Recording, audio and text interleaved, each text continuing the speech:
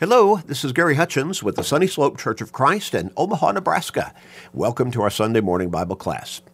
We podcast a Bible class every Sunday morning for all of those who would like to get into God's Word. They want to learn more about the Scriptures and thereby about God and Christ and Christianity, about the church that Jesus established on this earth. But they cannot be with us in person at the Sunny Slope Church of Christ as we come together for Sunday morning Bible classes right here in Omaha. Now, some people, even in this area, cannot be with us in person due to health reasons or physical incapacities or maybe schedules of some kind that impede upon their ability to be able to be with us at those prescribed times that we come together as the Sunny Slope Church of Christ. But there are also people in other parts of the country and literally around the world who listen to our podcasts. They want to learn more about God's Word. They want to be strengthened and encouraged in the Scriptures. They want to know what God wants them to do with their life. But because of where they live, they obviously cannot be with us here in person. So we're thankful to have the ability, the opportunity, and the means to be able to teach God's Word on such a widespread basis through the medium of the internet and by means of these podcasts. Now, we encourage you, if you are in the Omaha area, come and see us in person. Check us out. Study God's Word with us. Worship God with us. Get to know us and let us get to know you. Bible classes begin at 9:30 on Sunday mornings, followed by worship at 10:30. Sunday evenings, we come back together at 6 o'clock for another period of worship and Bible study. And Wednesday evenings, 6:30 each Wednesday evening, midweek Bible classes for all those who can be with us, and we do study the Bible. Now, our church building is located at 3606 North 108th Street, right here in Omaha, 3606 North 108th Street. We encourage you to share these studies with everybody you can through Facebook friends, text messages, and other technological means. You may help somebody grow in their faith, come closer to God, maybe even get to heaven. We encourage you to also tell everybody you can to go to our website at churchofchrist.com, churchofchrist.com.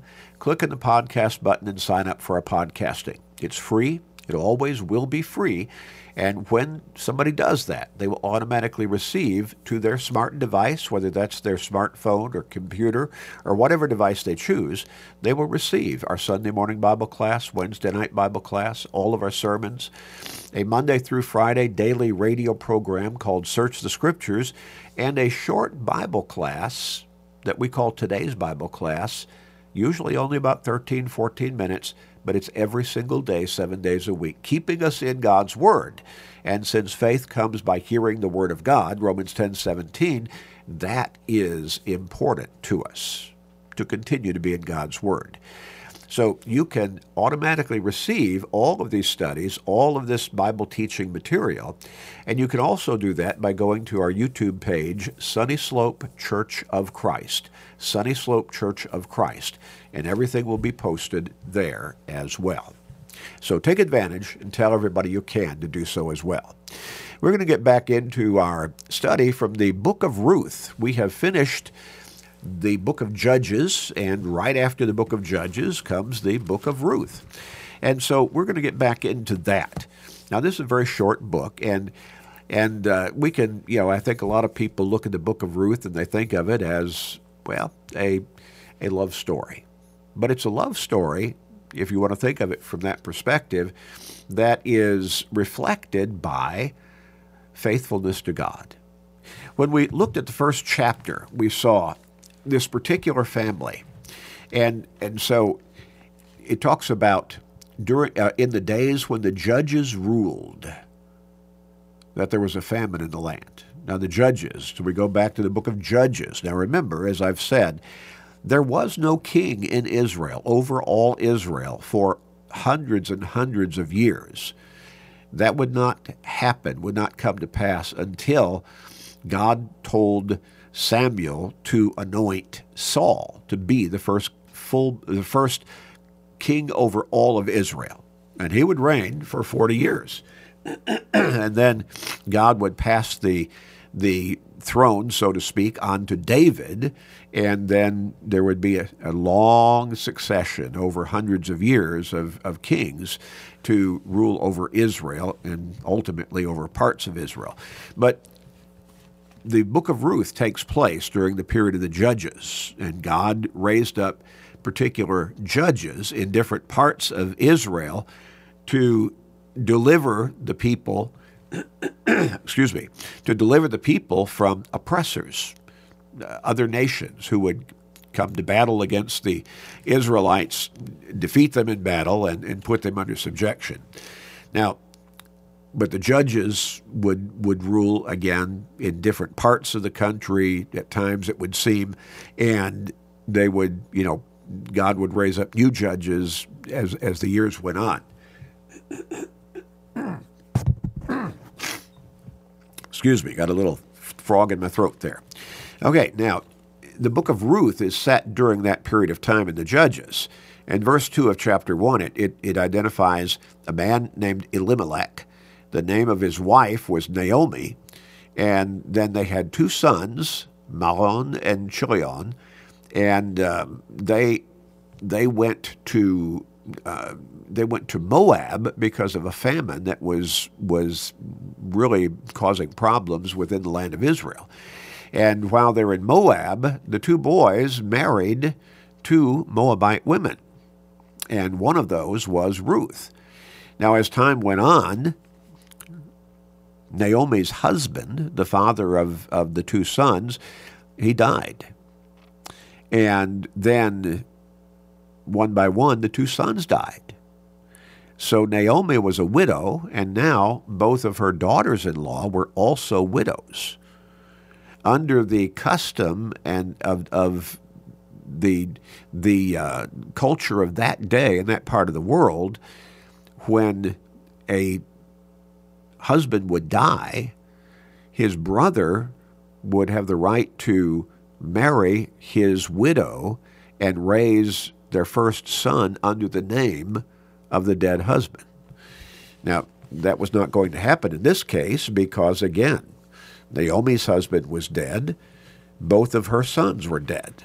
So this left three widows. And as I pointed out, as we entered this particular study last time, their culture was far different in regards to widows than our culture is today in our nation.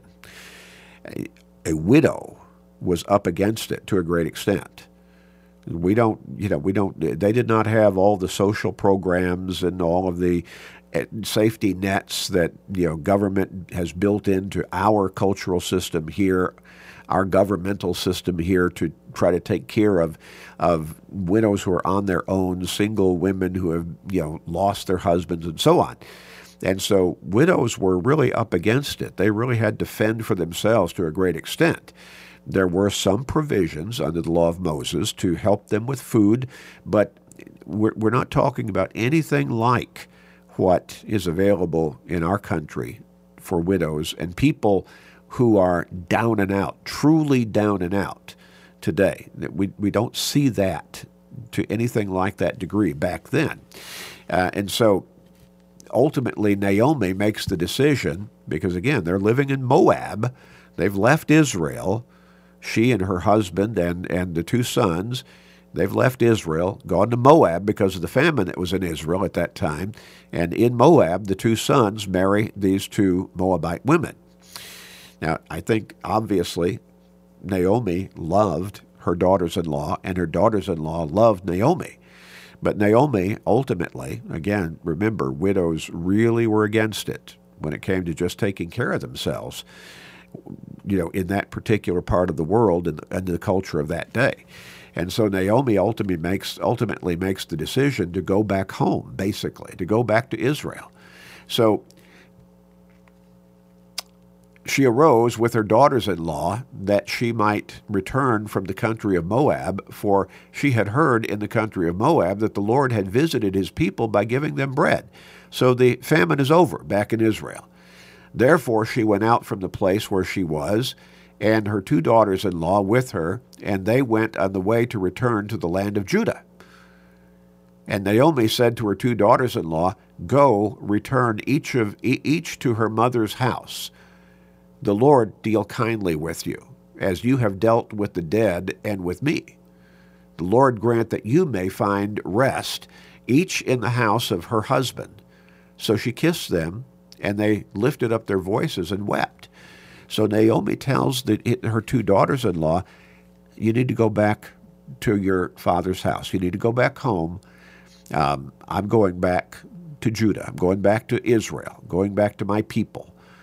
And then, she said, the Lord grant that you may find rest, each in the house of her husband.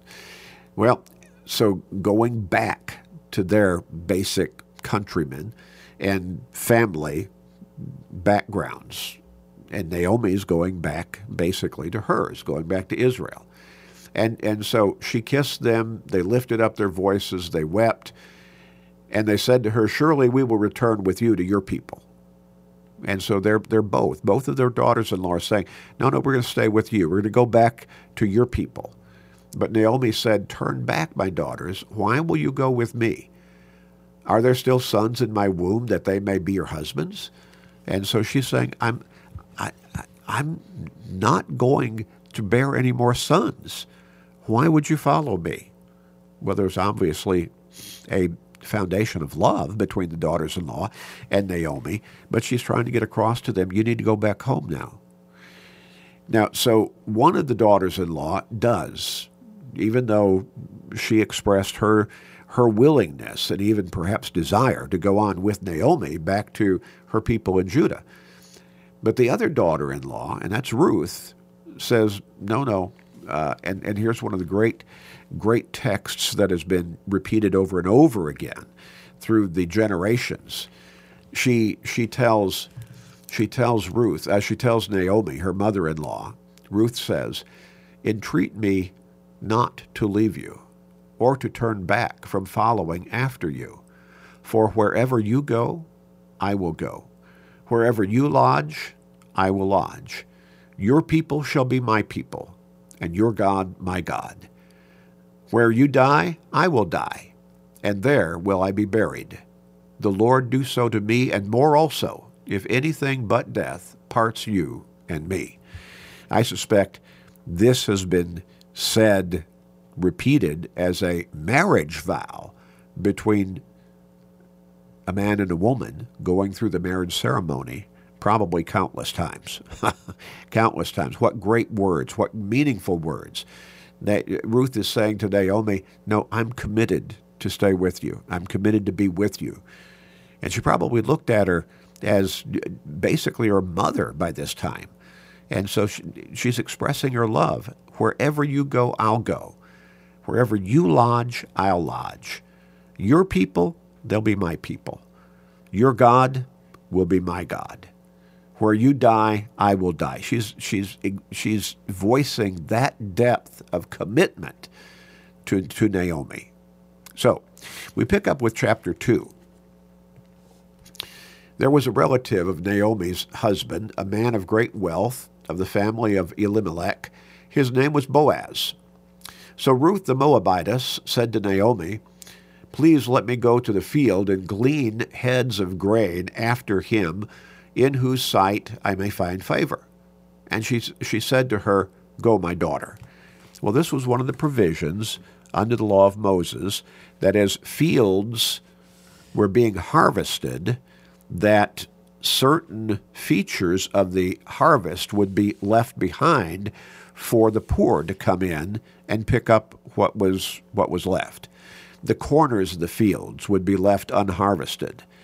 As the men working in the fields would go along and they would be picking up the stalks, cutting them down, whatever would fall on the ground, they were to leave for the poor. And so the poor could come behind them and pick it up, and that would serve as food for them. So Ruth tells Naomi, let me go to the fields and start gathering some of the produce that's left for us so we can have food.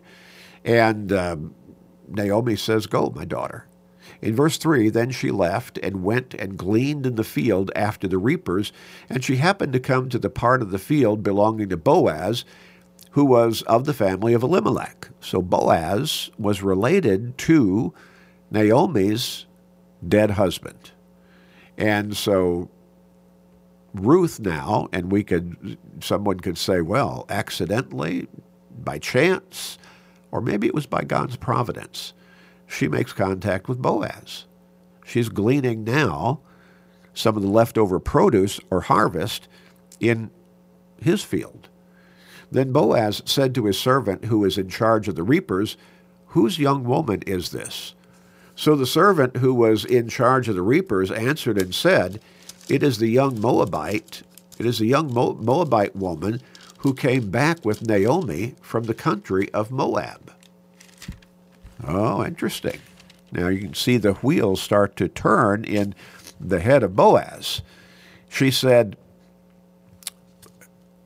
"Please let me glean and gather after the reapers among the sheaves." So she came and continued from morning until now, though she rested a little while in the house. Then Boaz said to Ruth, "You will listen, my daughter, will you not? Do not go to glean in another field, nor go from here, but stay close by my young women." So he's saying he's kind of taken her under something of his wing here, and he's going to take some special care of her, give her some personal attention. He says, you stay in my fields. And the message is coming across, I think, or at least he's trying to get it across, I'm going to take care of you. "Let your eyes be on the field which they reap, and go after them. Have I not commanded the young men not to touch you? And when you are thirsty, go to the vessels and drink from what the young men have drawn." And so you're going to have water to drink. The men are going to leave you alone, and so you just stay here and glean out of my fields. So she fell on her face, bowed down to the ground, and said to him, "Why have I found favor in your eyes, that you should take notice of me, since I am a foreigner?" Again, she was a Moabitess, and he was an Israelite. And she's wondering, why are you showing me this kind of favor? I'm not even from your land. And Boaz answered and said to her, "It has been fully reported to me all that you have done for your mother-in-law, since the death of your husband, and now you have left your father and your mother and the land of your birth, and have come to a people whom you did not know before." And so Boaz is impressed with the dedication and love that he has learned that Ruth has or had for Naomi, who was one of his countrymen and related to him by marriage, her husband being related or of the same family as Boaz. And so Boaz is saying, I've heard how dedicated you have been, how you have taken care of, worked to take care of your mother-in-law.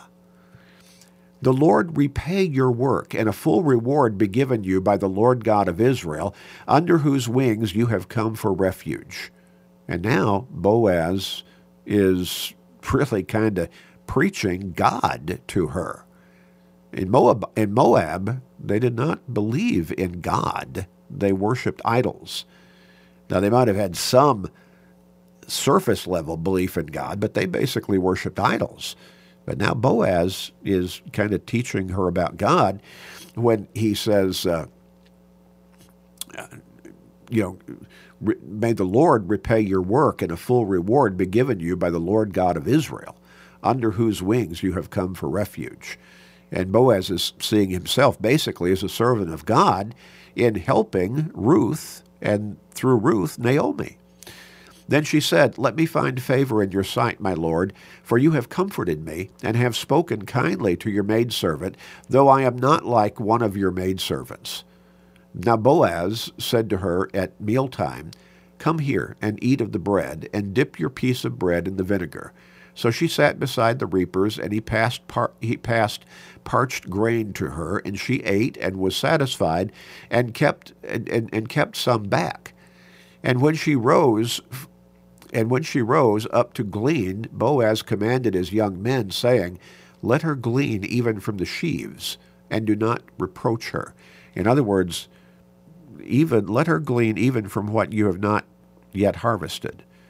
And don't stop her. Don't stop her. Don't order her to stop. In verse 16, also let grain from the bundles fall purposely for her.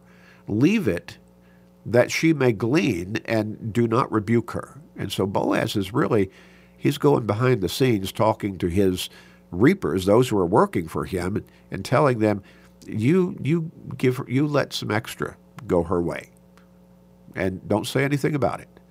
So she gleaned in the field until evening and beat out what she had gleaned, and it was about an ephah of barley. Then she took it up and went into the city, and her mother-in-law saw what she had gleaned. So she brought out and gave to her what she had kept back after she had been satisfied. And her mother-in-law, in other words, Naomi, or rather Ruth, did not eat all of what was offered to her at mealtime, and she kept some of that back to bring to her mother-in-law as well. And her mother-in-law said to her, "Where have you gleaned today? And where did you work? Blessed be the one who took notice of you." So she told her mother-in-law, with whom she had worked, and said, "The man's name with whom I worked today is Boaz." Then Naomi said to her daughter-in-law, Blessed be he of the Lord, who has not forsaken his kindness in the living and the dead. And Naomi said to her, "This man is a relation of ours, one of our close relatives." Ruth the Moabitess said, "He also said to me, You shall stay close by my young men until they have finished all the harvest." And Naomi said to Ruth her daughter-in-law, "It is good, my daughter, that you go out with the young women, and that people do not meet you in any other field." In other words, go right back to Boaz's field. Work with his workers. So she stayed close by the young women of Boaz to glean until the end of barley harvest and wheat harvest, and she dwelt with her mother-in-law. God was taking care of, let's break it down to the bottom line here. God was taking care of Naomi through Ruth, who was being taken care of by Boaz. Boaz was a relation of Naomi, and Boaz was showing favor to Ruth, harvesting or picking up at least some of the leftover harvest in his field, and in that way he was taking care of Naomi, his relation by marriage. In fact, Naomi says he is a close relative of ours. I hope you can see God's providence at work in this particular story. Love story as it ultimately plays out? I think we can say that. But also a story of God's providence. Remember what Jesus said in Matthew 6 and verse 33. "Seek first the kingdom of God and his righteousness, and all these things shall be added unto you." All these things, Jesus has just been talking about the necessities of life. Here, basic necessity of life, food. Boaz is taking care of his kinsman, so to speak, Naomi, through Ruth. But why? Because that was God's law. Well, God's providence. God's providence. And ultimately, the story would go on and become that love story that so many people think of it as being in the book of Ruth. Let's pray. We'll pick up with chapter 3 next time. Father in heaven, thank you for such wonderful accounts of Scripture, such great examples, such wonderful lessons from your will to us, laid out to us in your word. Help us to embrace those lessons and to put them into practice effectively in our lives, Father, and thereby to glorify you through our dedication to you, through your word. Help us, Father, we pray, and help us to be great examples to people all around us. Please be merciful. Please, Father, we pray. Please forgive us and hear our prayer. In Jesus' name, amen.